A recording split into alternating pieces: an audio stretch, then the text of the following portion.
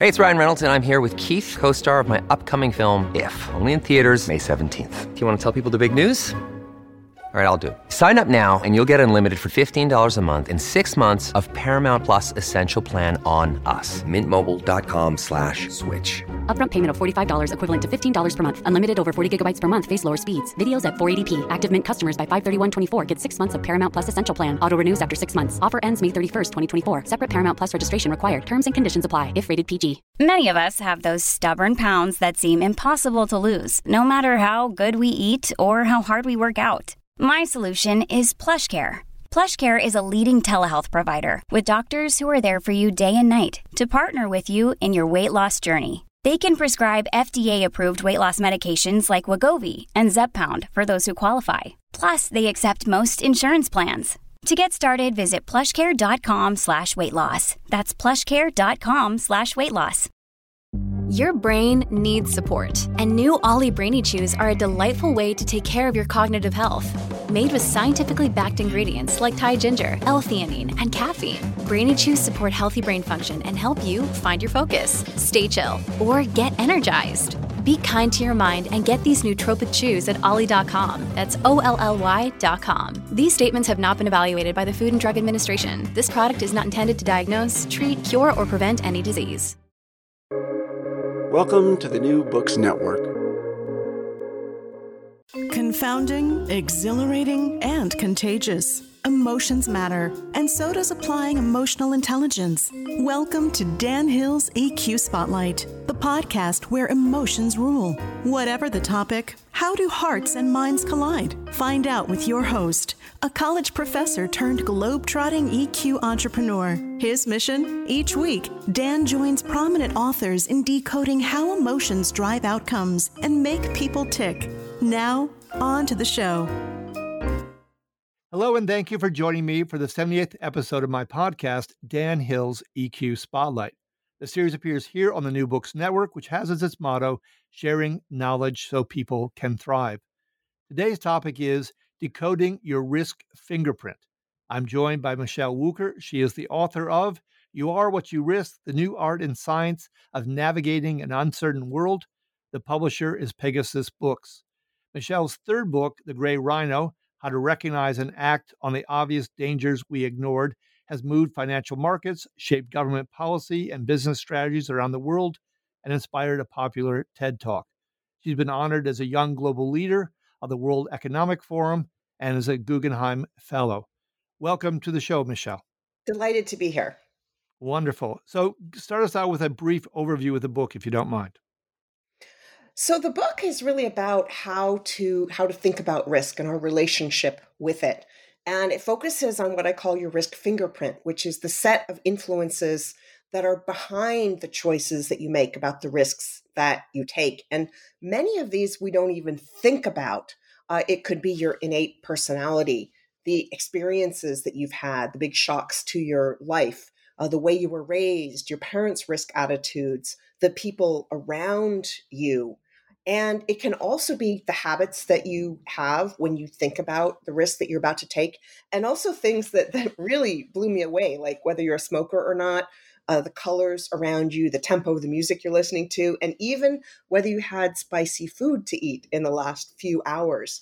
So when you look at all of those influences on why you're taking the risks that you are and avoiding others, it gives you a huge lens into who you are and a tremendously powerful tool for managing the relationships in your life, for making better decisions. And it's an amazing tool for personal growth, but also for business when you're dealing with your team or your clients or your investors. It gives you so much insight into yourself and into the people around you. And it often opens a path forward when you think that the door is closed. So it's an amazing tool. We make 35,000 decisions a day about, and each one of them is really a risk. It's a choice. Every choice is a risk. Every risk is a choice.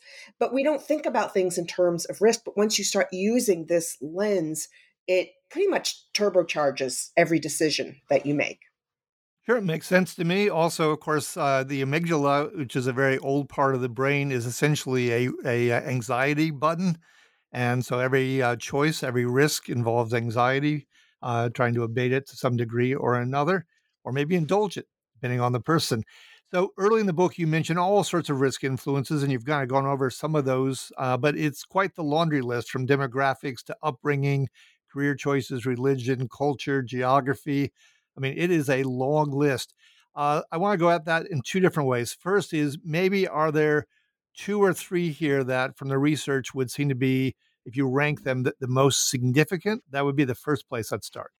Well, I think the first one is really self-awareness Okay. about the decisions you're making and why. And second, it's how you relate to the risks of the people around you. We've certainly seen that in the last year and a half during the pandemic, that the decisions of other people about risk taking have really influenced what I do. For example, it was months before I went downtown during the pandemic, and I took the bus down. It's this beautiful view along Lakeshore Drive, and everybody wore masks. I felt comfortable. It was no problem. And then I took the L, or, subway, train, public transport here in Chicago. And oh man, that did not happen again for many months afterwards. Or, crowds of people blabbing with the mask hanging down under their chin. And there was once I had to change cars 4 times. And so it's really important to understand how the behavior of the people around you affects your what's happening with the risks that you're taking, and similarly how your own behavior affects the risks that other people are subject to. Okay, no, that makes sense to me. I'm going to ask a facetious question. So I'm 62, and in the last 5 years or so, to my surprise, I've stopped listening to rock and roll and progressive country music, and I listen mostly to classical music. What does that possibly say about my risk profile?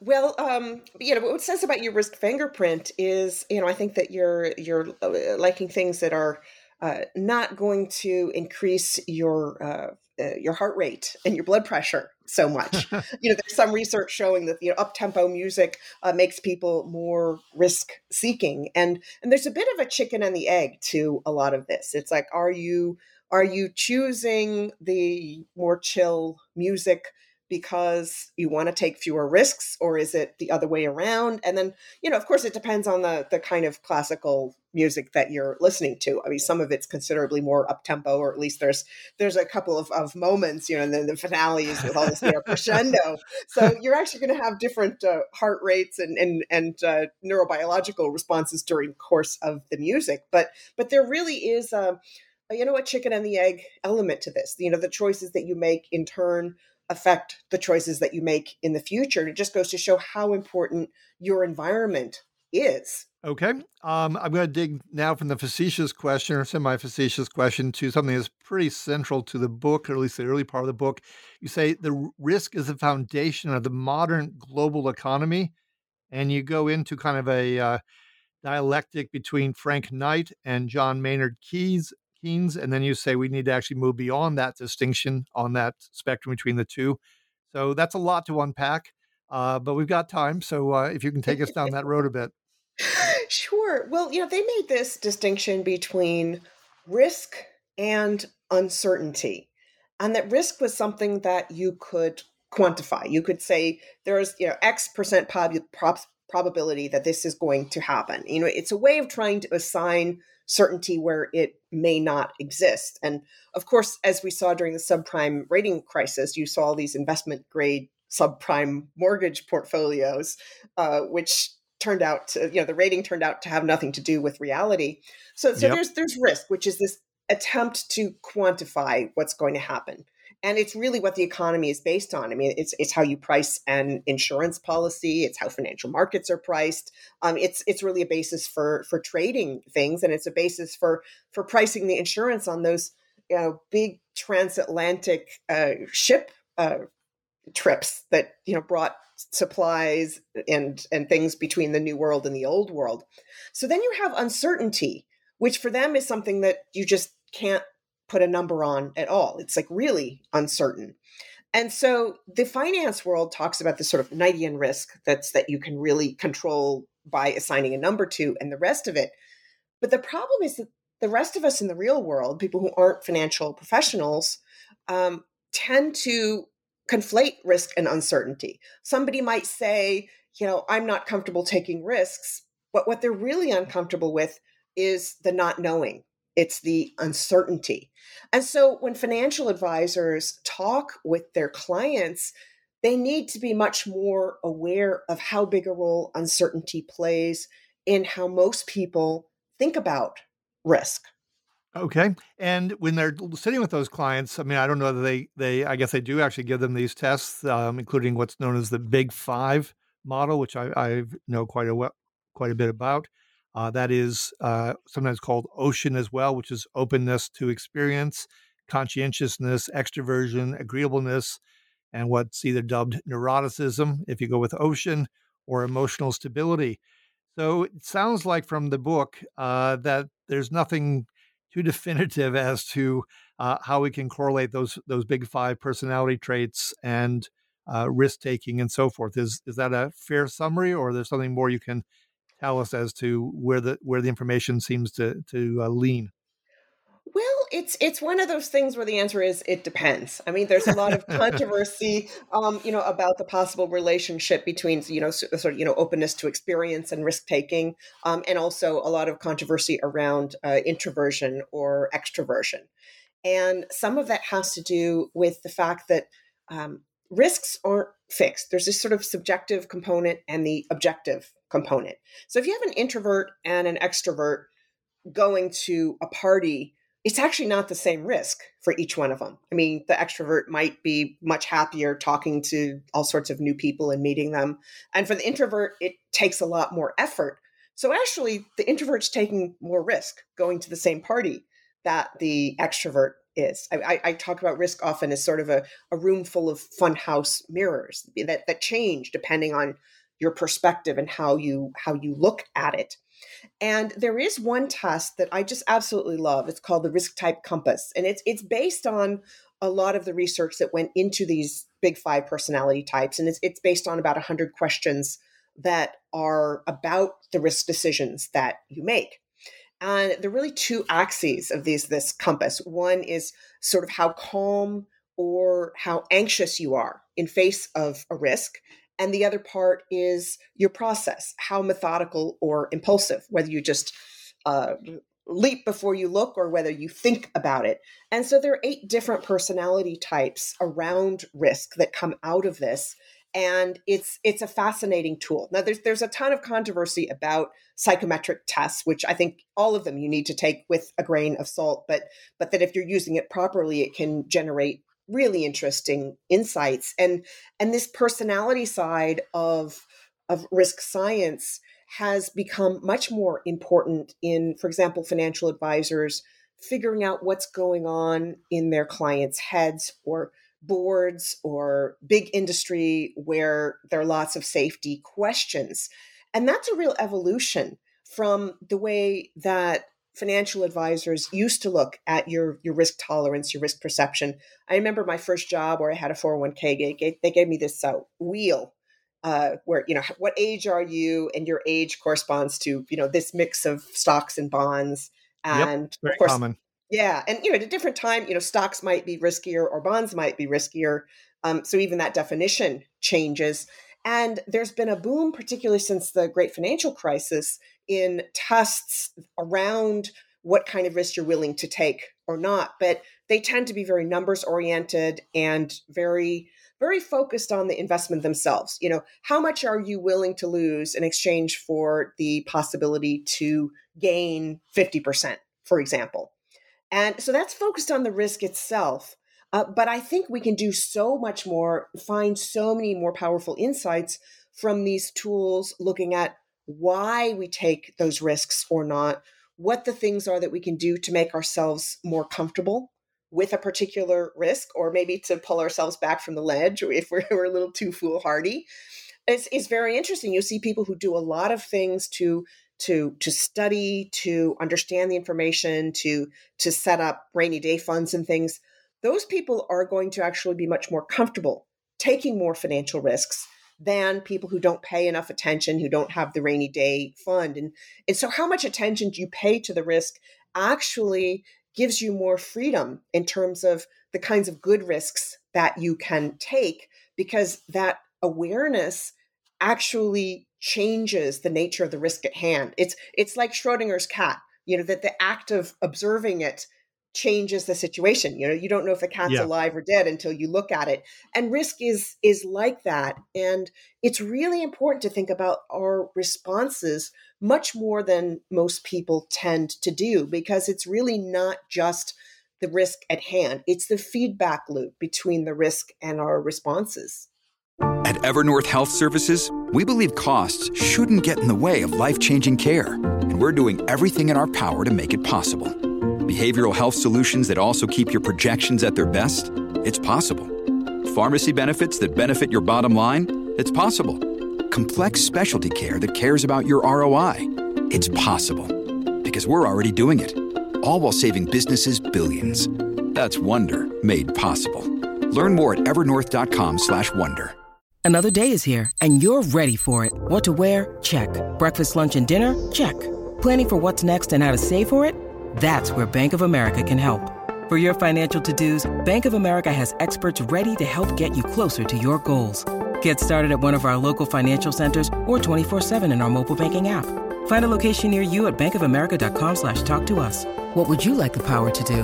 Mobile banking requires downloading the app and is only available for select devices. Message and data rates may apply. Bank of America NA, member FDIC. When you need mealtime inspiration, it's worth shopping Kroger, where you'll find over 30,000 mouth-watering choices that excite your inner foodie. And no matter what tasty choice you make, you'll enjoy our everyday low prices, plus extra ways to save, like digital coupons worth over $600 each week. You can also save up to $1 off per gallon at the pump with fuel points. More savings and more inspiring flavors make shopping Kroger worth it every time. Kroger, fresh for everyone. Fuel restrictions apply. Yeah, no, I think that's fascinating, and I'm glad that the field is advancing. I published an article some years ago now on kind of a behavioral finance journal where I interviewed couples with a battery of questions, and I was actually tracing their emotional response using facial coding to see how they reacted and try to understand, what was their relationship to money and investment and risk and so forth. It was a really interesting study. One thing you had mentioned that I thought was an interesting strand that I had to pursue for a moment. You started getting into all these influences, and one I just thought was interesting, that overweight women, but not men, are not risk takers. And then on the other hand, the white males who are risk takers tend to trust institutions and are anti-egalitarian. I found both of those fascinating. What can you add to those little nuggets? Gender and risk is so fascinating. In fact, I've got a whole chapter on that. We've got a lot of stereotypes about the differences between men and women, and some of those are related to other factors. Like there's something that sociologists call, quote unquote, the white male effect, which is that, well, white males, as the saying goes, are often more likely to take bigger risks because they see more in it for themselves. So they actually see the risk as smaller than somebody else. And many of them tend to have, bigger rainy day funds and larger pools of funds to invest. So they've got a wider portfolio that makes any particular risk smaller in the grand scheme of things. And there's some other research that shows that a man or a woman in a quote unquote gender atypical field, like say a woman who's a police chief or something, face different kinds of risks if they do something wrong, that actually women get punished more than men do if they make a misstep in a job that's seen as quote unquote gender atypical. And what's interesting is that you see also that men in supposedly female fields, like, fashion or, hair, you look at the big companies, the big names often tend to be men in those fields. And that's because they have an easier time getting access to investment and funds. Other people are more willing to take bets on them because of stereotypes that, quote unquote, men are willing to take bigger risks in certain circumstances. But there's other research that shows that venture capitalists will often badly misjudge the risks that women are likely to take, and also the likelihood of startups succeeding, which actually is higher for women. The difference is that women have a different process. They're more likely to do more homework. They're more likely to turn to outside experts for advice.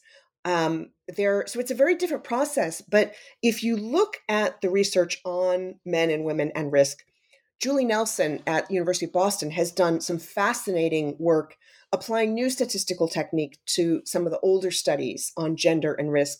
And she said that there's actually a 95% overlap between men and women. And what you need to do is look at the range of risk preferences, not just the average. So there's a lot of nuance to this gender debate, a lot of insight into how testosterone affects risk decisions, how education, how knowledge, how experience all play into those things, but also something called stereotype threat, where if you think someone else thinks that you might not take a certain risk or that you're not supposed to, then socially you may be conditioned to take less of a risk. So again, there's this wild feedback loop situation. Yeah, no, I know from other interviews I've done, it's deplorable how little, I guess it tends to be male VCs will invest in female entrepreneurs, much lower rates and so forth, less money often. And yet, yeah, right in your book, it says female first founders decrease the rate of early failure by 19%. Since everyone likes to return on their investment, you would think they would notice that and make some adjustments accordingly. You mentioned professions, and that was one place I wanted to go because you have a list at one point of fields where they're prone to overconfidence, and you mentioned everything from clinical psychologists to physicians, investment bankers, entrepreneurs, lawyers, negotiators. And then I said, okay, well, who's missing from this list? And I thought it was interesting. I said, okay, well, architects are missing, dentists are missing, executives seem to be missing. Am I missing something? Are those, in fact, categories that are less prone to overconfidence?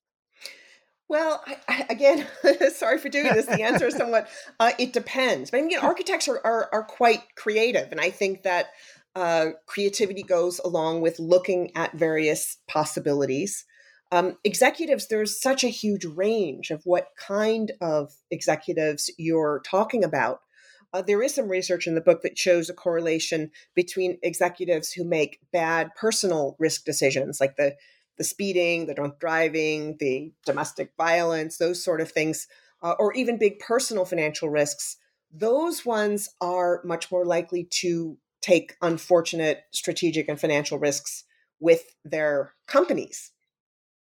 So that's fascinating. And going back to the creativity, actually, there's some research that shows a correlation between creativity and social risk, which is the ability to, or the willingness even, to speak up and say the thing that nobody else wants to hear. So that could be hey, here's an opportunity we're missing. Hey, our product is becoming obsolete and we need to think differently. We need to get caught up with the times. Or, hey, this big new strategic plan sounds really exciting, but have we thought about XYZ things that could go wrong and how to make sure those things don't go wrong? So that social risk is very important, both for taking creative risks, pursuing opportunities, the upside of risk, but also for protecting you against the downside, the bad risks that aren't considered as thoroughly as you might hope. Well, I can see how this gets very nuanced. If we go back to gender for a moment, I think you make the comment in the book that a woman merely to raise her hand in a board meeting might be taking a risk in that, it's not something that's often condoned. If I'm thinking of someone who's a whistleblower, I mean, they may be trying to reduce risk, but they're putting themselves at personal risk, depending on the culture of the company and the occasion and the stakes involved to bring that up. So, wow, it's a very nuanced field. No wonder it's a rich book as it is. I wanted to move something very specific. We were talking earlier about, looking at the risk profile, the risk fingerprint of individual investors. But what if you're in a situation where you got a whole team? I'm thinking about mergers and acquisitions now. So you got two sets of executive teams sitting down. They're trying to get to this deal. There's probably a broker, so there's a third party involved. Should one be focused more on the CEO, presuming that they have the most power? Does one have to look at the composition of the whole executive team? Does one have to get a vantage point on the company culture behind them or that they might have shaped? How does one really assess the whole game of risk and uncertainty in mergers and acquisitions? And I say that in part because we both know that a lot of these don't work. In fact, the majority of these don't really realize the financial gains intended.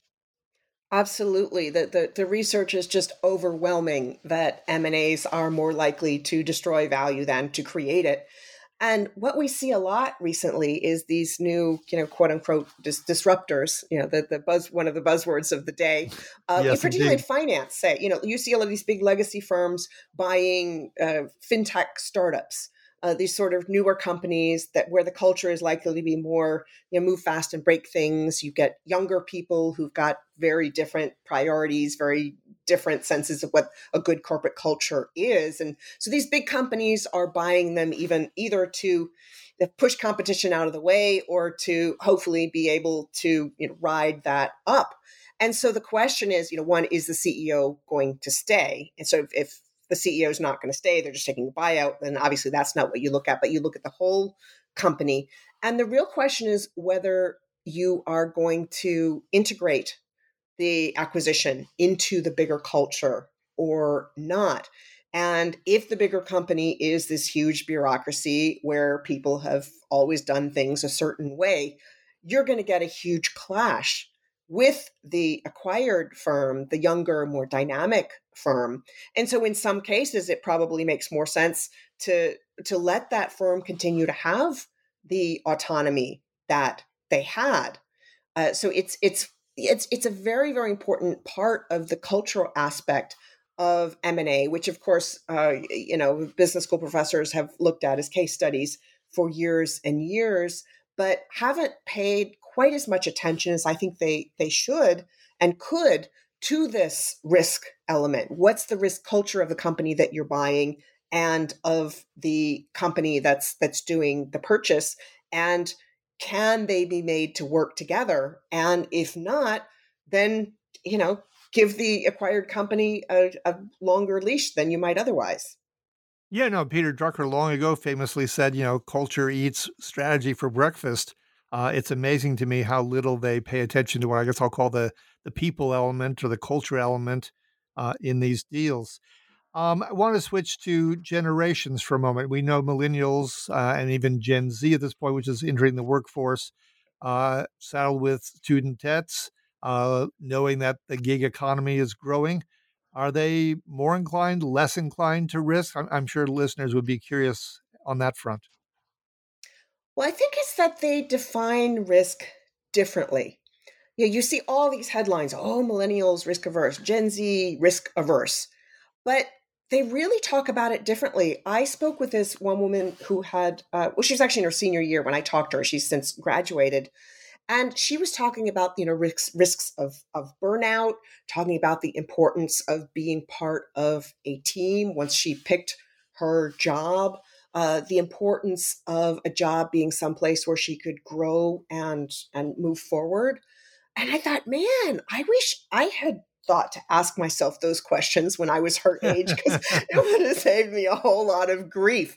And I'm so glad that younger generations are asking themselves those kinds of questions because they're so important. And I also talked to a financial advisor who works with a lot of millennials and Gen Z. And he said, well, what's the risk? If you've got a student loan, you're paying a fairly high rate. I don't know what it is now, but I think it was like 7 3/4 when I graduated. He says, you're paying this, and by paying it down, you get this assumed rate of return of whatever the interest rate that you're not paying anymore.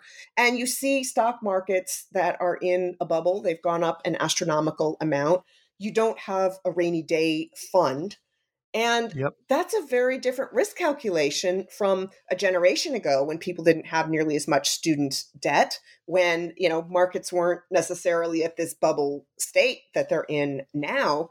And so it's a different thought process. It's a matter of the risks in front of you being very different. Like, again, this funhouse mirror phenomenon. And so I think a lot of Gen Z and millennials, they went through the great financial crisis. They've been going through what's going on right now. And they're much more aware. They're considering things that other generations may not have had to. But that doesn't make them more risk averse. It makes them risk aware and risk savvy. And actually every time someone says the term risk averse, my head wants to explode because I think it's generally pejorative, and it's not useful, and it's not usually applied accurately because it doesn't take into account this gap between your perception of risk and the nature of the risk at hand. Risk savvy, I think, is a wonderful term. I think we should push that one forward and retire the other, perhaps. I'm all for it. Okay. Well, I got one more question before we close here. You make the statement at one point, and I don't disagree with it. You said the degree of likelihood and the size of potential impact are two of the biggest lies we tell ourselves. I think human beings tell themselves a lot of lies to get through our day. We are not necessarily as risk savvy as we'd like to be, but we're moving that direction, hopefully. What are some of the other lies we tell ourselves, and what are their implications? I mean, surely lies we tell ourselves is a rich fountain of opportunities to put yourself into trouble.